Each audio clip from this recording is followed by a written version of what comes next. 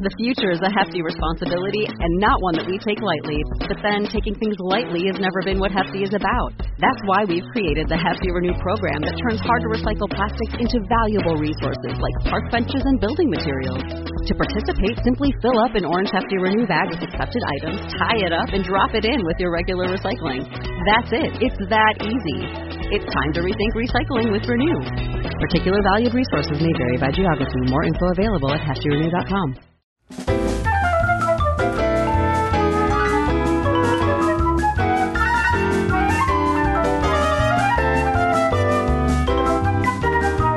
Welcome to Top 5, a show where we punch, we swing, and of course we feed lots of quarters into it.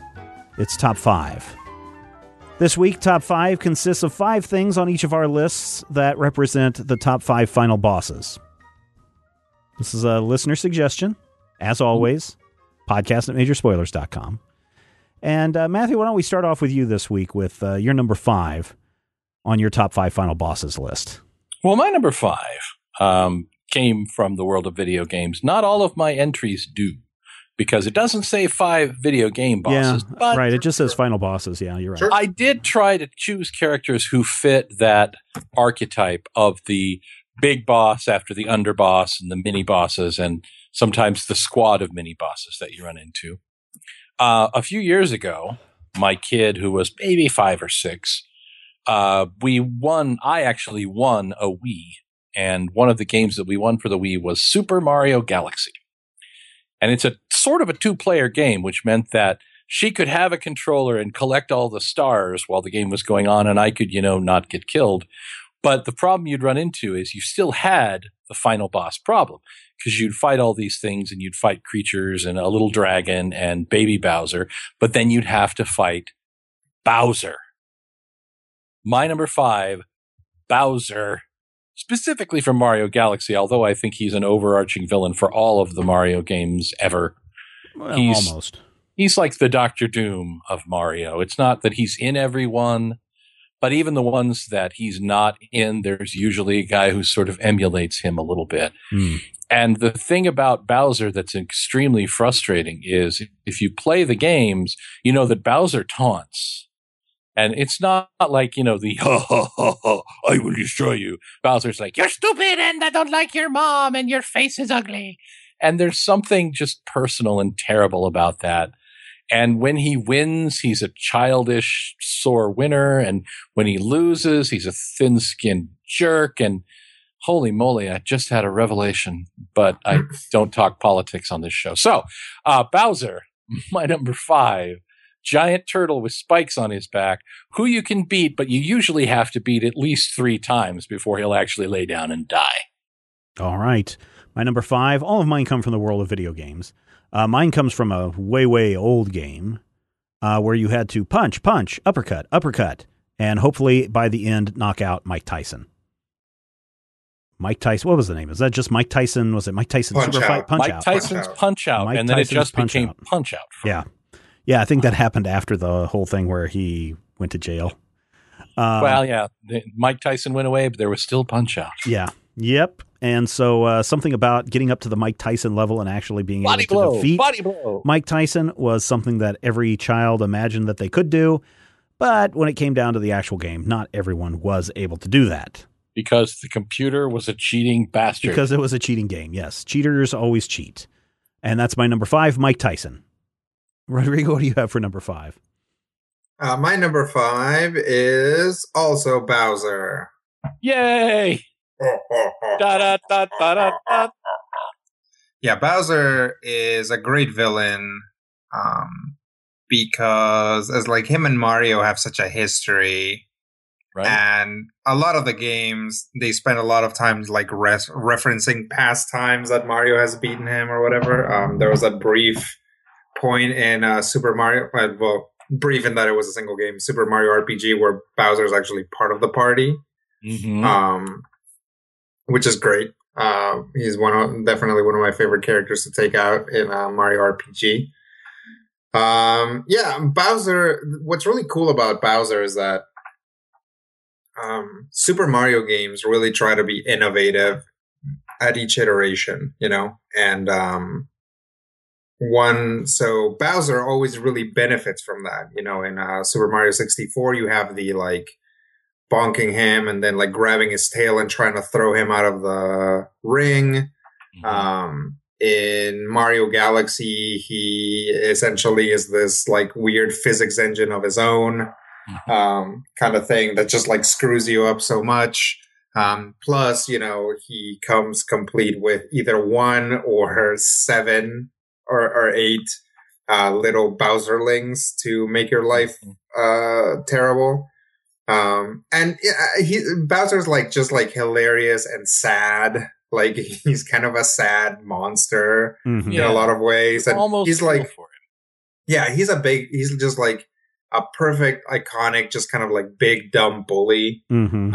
So it's hard to stay mad at Bowser. I don't know. Like Bowser's a weird, like, it's like a great cartoon villain. Yeah, he's for like video games. He's like the Biff Tannen of video games. Well, he's like he's reminiscent of like big kind of like iconic villains like the Russians from Bullwinkle and things like that. You know, those like curses, you got me again kind of villain. Yeah. And he was also played by Dennis Hopper. Let's not talk about that. Yeah. Matthew, what do you have for your number 4? Rodrigo just retconned the movie. My number 4.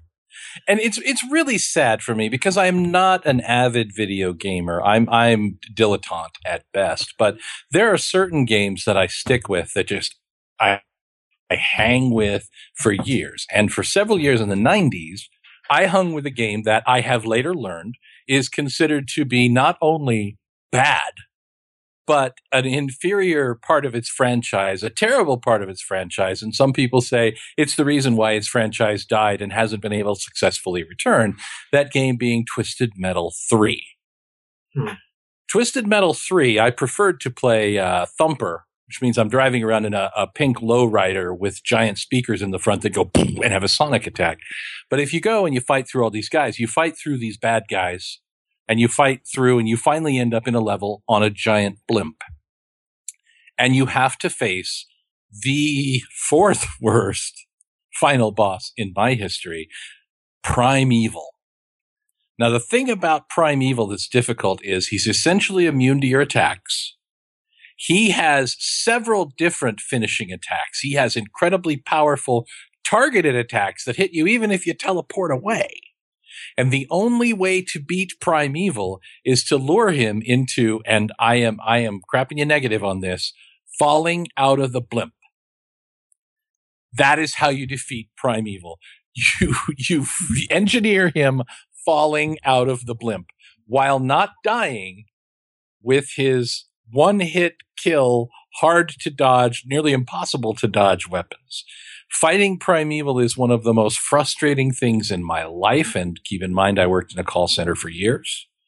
Fighting Primeval is one of those things that occasionally I will pull out an old video game and I will slap that sucker in and I will play it and I'll be like, yeah, this was terrible.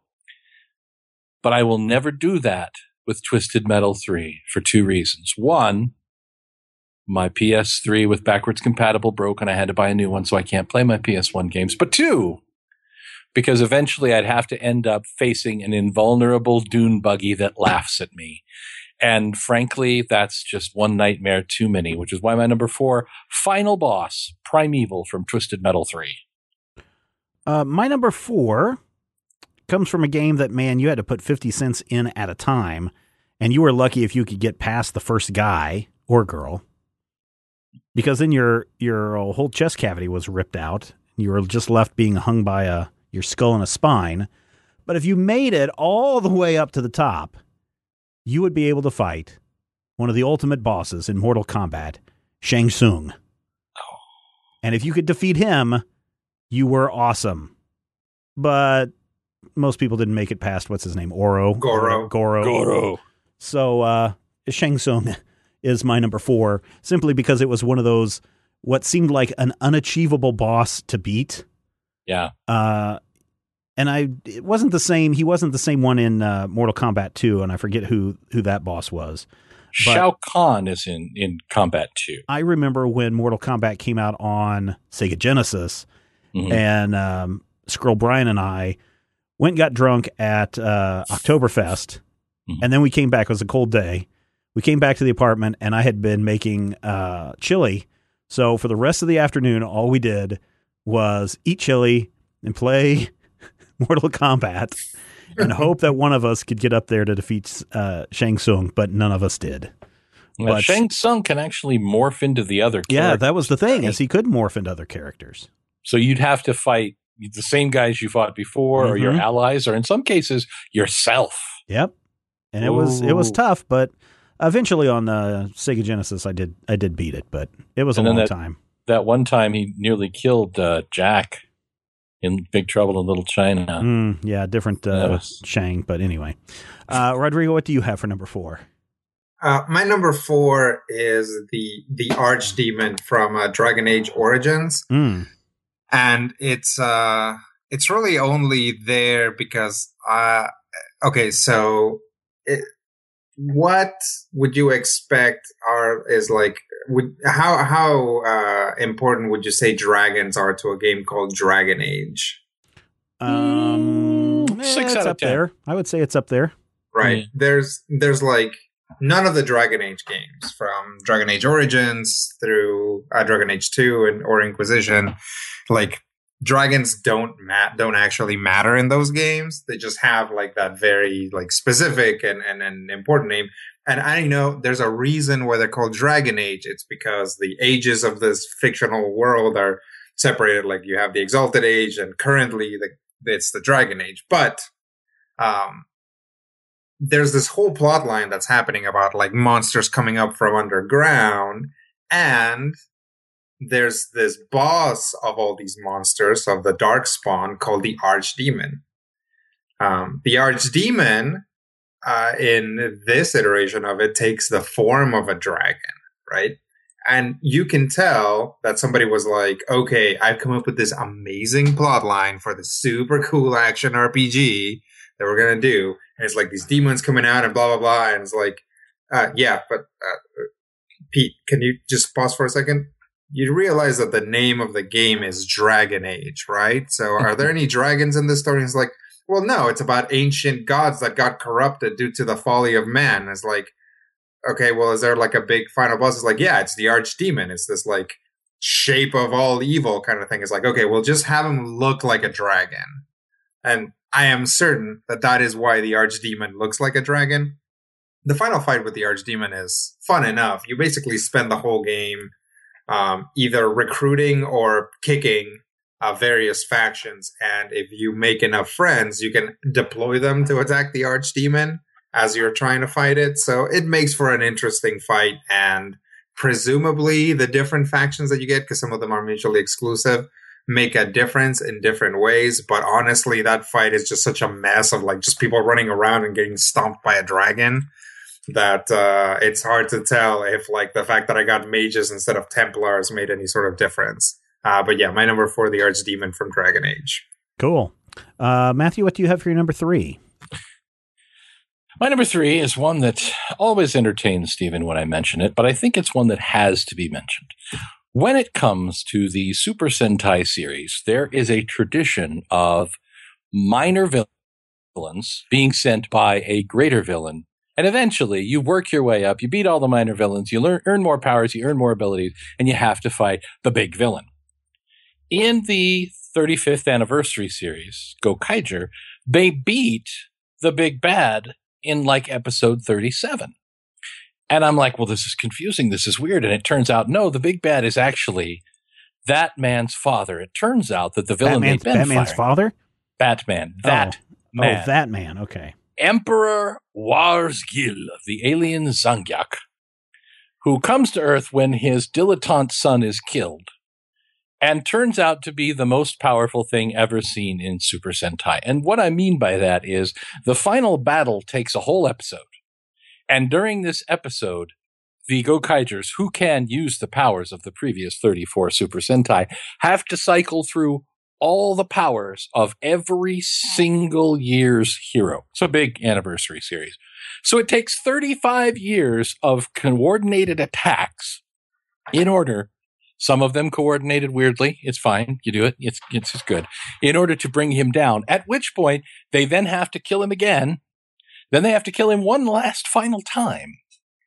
But what it really comes down to is a battle that has an amazingly satisfying ending where all of the heroes are completely spent and they literally collapse on the ground laughing at how great it is to finally be rid of the big bad Emperor Warzgil. I'm not going to try and spell it because frankly I can't, but one of the greatest final bosses ever.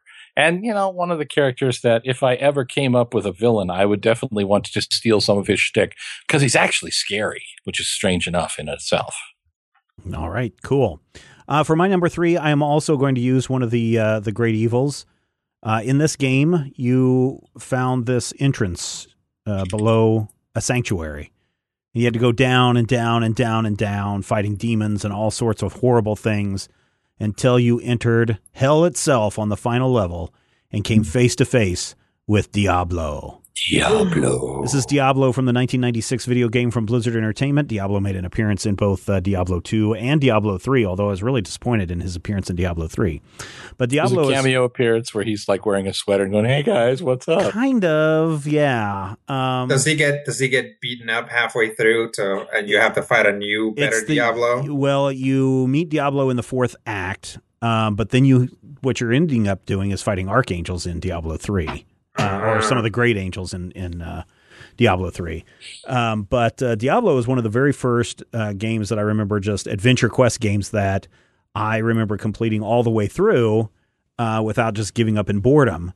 And when you face Diablo at the end, fire rings and fire breath and all sorts of stuff coming at you, it's a lot of fun. And Diablo, though, fighting the devil himself, earns the devil a number 3 spot in my list of final bosses. Yeah. And it's, what is that? 16 bits and 96 or whatever. I think that's, I think it may have been 32 by that point. Maybe. But, that was a lot of fun. I did complete Doom. Doom came out in 5, 4, something like that. Mm-hmm. Did you fight Doom in that one? No, but what was the final boss at that one? That wasn't Doom. That was, well, I better not say because it may be on somebody's list. Rodrigo, what do you have for number 3? My number 3 is Demon Emperor Void Dark. Because the people who were naming people in Disgaea did not have any sort of subtlety. This guy's name is Void Dark. And, from from the text of the game, characters interacting with him, sometimes they'll just call him Void. So it really makes it sound like his first name is Void and his last name is Dark, which is great because you also throughout the game find out why he kind of turns evil. And it's but his name was always Void Dark. So it's just hey, what should we name our kid? Well, let's call him the greatest evil to ever walk the earth. Hey, okay, yeah. Hopefully he grows up to be somebody good. Yeah, pretty much. I mean, it is just kind of what? But Demon Emperor Void Dark is on a quest to become the greatest demon in all the netherworlds and has basically all of the okay, so the netherworlds is this multi-dimensional hell. And each one of them has an overlord. And the overlords, because they rule over a particular section of hell, have a particular power called an overload skill. But Void Dark's overload skill is that he can basically siler away other people's overload skills. It's cool because throughout the game, you actually see him come in and just massacre people and steal their skills. So by the time you face him, you know what's coming. And it actually makes it scary because you're is this fight going to incorporate that thing where he freezes you and then basically all the units that are in the blast can't do anything for a turn? And then he does. And then later on, he shows you something else and he shows you something else. And right before the fight, he cacks one of his lieutenants and steals their overload skill. And it's well, is that going to come into play? And it does. And it's just this fight where you're just kind of dreading everything he's going to do. So it actually makes it like, it makes for a really interesting, really entertaining final boss fight. Of course, he comes from like this weird completionist game where like every single unit that you ever see on the board is eventually something that you can purchase or move to your side. So in the after game, you can actually get him to join you and play with him as a unit, which is insane. It's just like, how can like the characters just kind of like forgive him for stuff? And it's just like, yeah, this is maybe a little much. But my number 3, scary guy and overall cool jacket wearer, Demon Emperor Void Dark from Disgaea 5. Disgaea. Yeah, he's the guy. Guy over here. He's the guy. He's that guy over there from Disgaea. He's that guy. He's that guy. He's that guy. Yeah. He's that guy everybody's complaining about. Yeah. Wow. Matthew, what do you have for number 2? That guy sucks. My number 2, as with most of the lists, I have to get a little bit of something related to comic books in here. But I think this one is justifiable because of the structure of the narrative. When you tell a story where there's no seeming overarching villain, and people are just kind of wandering around and finding things out and not really knowing what's going on and not really realizing that there is a big reveal, sometimes it's better than if you go in expecting, oh, it's a mystery, something's mysterious. So in issue 9 of Alan Moore's Watchmen, when Night Owl and Rorschach have broken into Adrian Veidt's office and they're messing around in his computer, and Night Owl looks up with a look of utter terror on his face and says, Rorschach, this guy we're chasing, I think it's Adrian. That is a dun dun dun, a literally just game-changing moment if you've never seen the movie or read the book before. Yeah, I did both of those 45 minutes ago. Exactly. And that's another thing. Adrian is a character who really subverts all of the overlord list, for lack of a better word.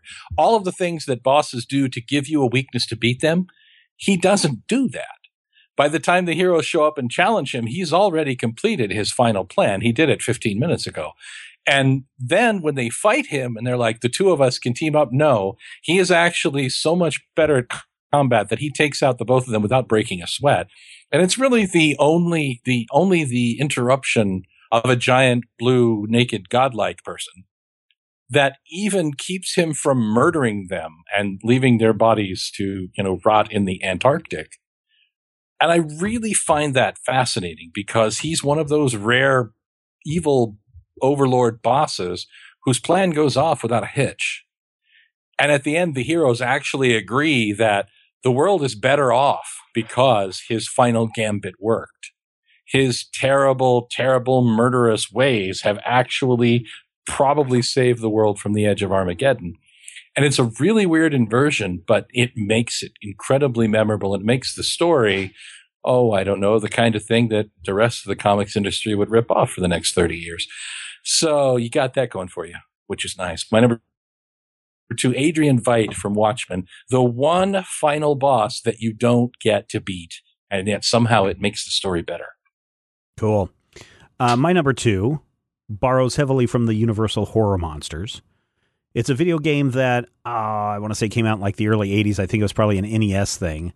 I didn't get to play it until it was ported over to the Game Boy. But in it, you have to go rescue your son, who has been kidnapped by Dracula.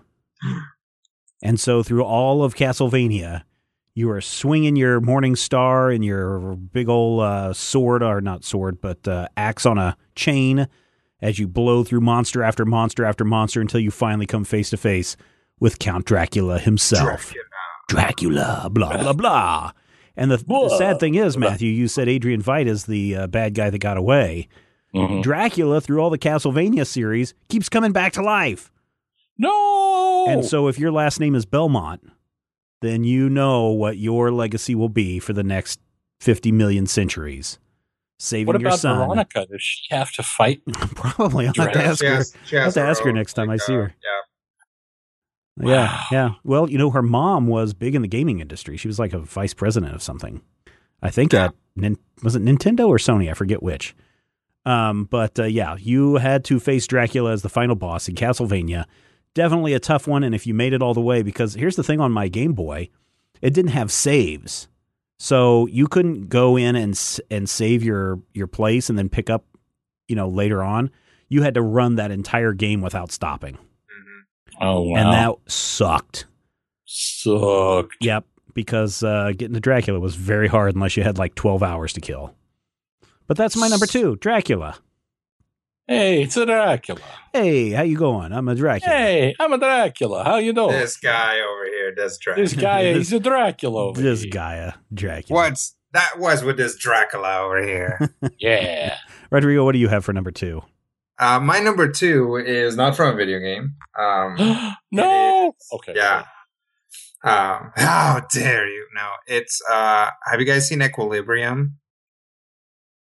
I don't think so. Remind me. It's a Christian Bale movie. He is a super cool is gun he Batman? ninja. He's a super cool gun ninja. Okay. I can't believe this. But this is a big spoiler I can't believe neither one of you has seen this movie. Because I was like, hey, the movie came out in 2002. This is a spoiler because it's kind of a twist who turns out to be the final villain. But I'm like, surely a 2002 movie, everybody will have at some point at least. Nope. All right. Well, hopefully the name won't mean anything to you if you haven't seen him. But the boss at the end is a guy named DuPont. He thinks that he's going to walk in and find Father, but as it turns out, it's not him. It's actually DuPont, and they have a super cool gun ninja battle.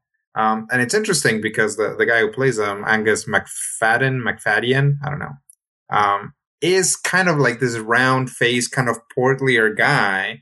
So it's really interesting because, in this movie you have Christian Bale, who is like kind of a skinny guy. You have Sean Bean, who's kind of a beefier guy. And you have Taye Diggs, and you see all these guys do super cool gunfighting. And they have kind of a similar body type. They're kind of like your Hollywood hunk types, but Angus McFadden isn't. He's kind of like shorter and a little bit like more, I don't know, barrel shaped. I mean, I don't mean that as a bad thing. That's just kind of his body type. So it's interesting to see a guy who doesn't fit that type, like basically run around shooting and kicking and doing sword fighting and stuff like that. So my number 2, spoilers, is DuPont from Equilibrium. Spoilers. Ladies and gentlemen, we have made our way through all the mini bosses, and now we have made our way all the way up to the final boss. Our number 1 in this week's Final Bosses Top 5. Matthew, who do you have? My number 1 is number 1 for a very good reason. Now, as a whole, I find generally the Grand Theft Auto franchise to be an enjoyably stupid way to kill a few hours of an afternoon. Specifically, my very favorite, Grand Theft Auto Vice City, features a character named Tommy Vercetti, who is a lunatic in a Hawaiian shirt, who shoots pretty much anyone and everything. But Vice City does not have the best overarching evil villain. That villain comes in a later entry, Grand Theft Auto San Andreas, from about 2004, 2005. You are playing a young man named CJ who just got out of jail for gang-related activities, coming back to San Andreas, his home city, which is totally not Los Angeles, you guys. And he totally doesn't live in Compton. It's called Strawberry. But he is thrown into just an endless series of terrible events because he has a run-in with Officer Frank Tenpenny, who is voiced and drawn very much like Samuel L. Jackson. So I want you to imagine that you're playing your Grand Theft Auto and you can, ride a bicycle and steal a car and shoot things with your flamethrower, but you keep being sent out to your inevitable doom by Jules freaking Winfield. And you get to the end of this and you're like, I'm going to kill all these guys. I'm going to kill this guy. And I have allies now. And one of them is this totally cool guy named Woozie. Woozie is visually impaired, but that doesn't stop him from shooting people, which I think is wonderful. And you get to the end and you have this final this final run in, the final big fighty countdown, and Officer Tenpenny gets away and he grabs a fire engine. And you have a chase through the streets of not Los Angeles as not Jules Winfield races through the streets in a fire engine. Yelling Samuel L. Jackson voices back at you. Now, I don't want to spoiler it, but it's a Grand Theft Auto game, so you know pretty much everybody but the protagonist dies. It happens. And you get to the end, and it's a really, really satisfying climactic moment. It's one of the few times when you get to that point where a Grand Theft Auto game ends, and you feel like maybe a little justice was actually done. Because a lot of times these game end was just sort of a, yeah. Or in the case of Grand Theft Auto 5, it ends with a brutal torture and murder scene that you actually kind of, after the whole game, feel might have been justified, but you still feel creepy and want to take a shower. Yeah. This is one of those moments where this guy is clearly villainous. He's clearly a manipulative jerk. He's clearly behind so much of the criminal activity and the corruption of San Andreas that even though you just killed Samuel L. Jackson's voice, you feel like you've done the world a solid by taking out my number one final boss, Frank Tenpenny from Grand Theft Auto San Andreas. Awesome. Cool. Well, my number one is one that happens to be Mario's greatest boss of all time. You guys put Bowser at number 5, but really we know that Mario's greatest boss has always been Donkey Kong since the very beginning.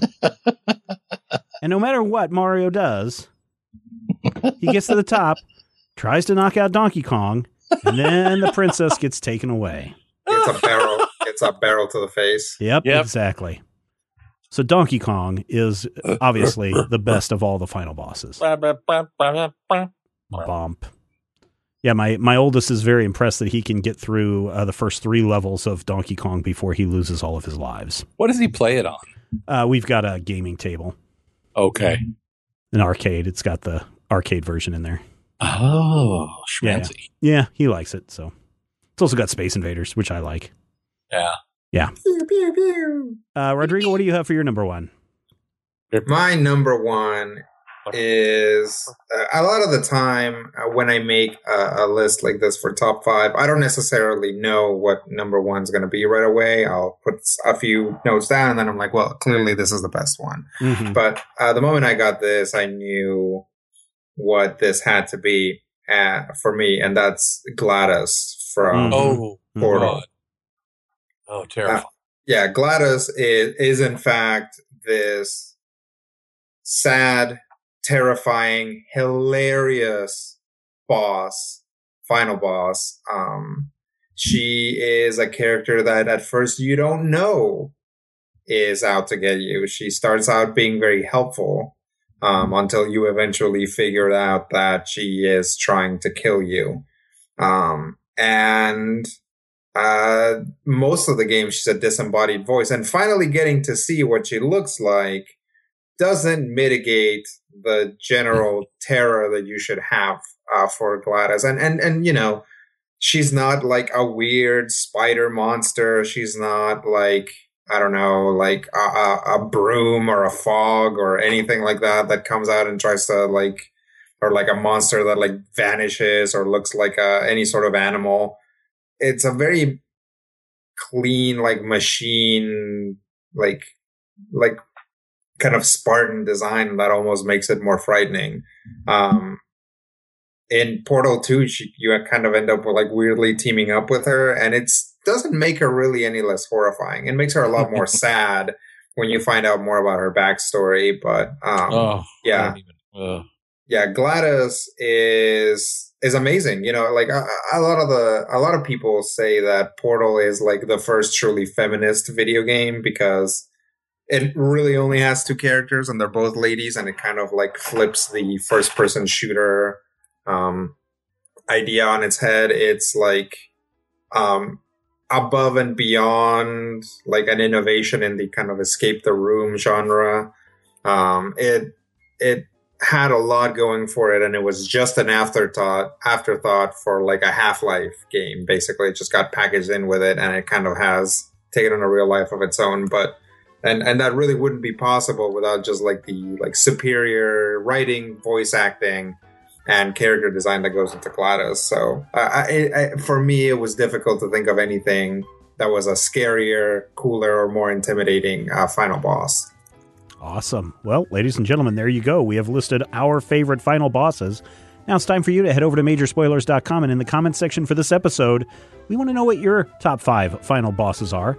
Go into detail, tell us what you liked about them, tell us what you didn't like about your final bosses, and we want to read them. In fact, other people want to read them. Other listeners want to read your list, because everybody loves a list, and we will see you next time.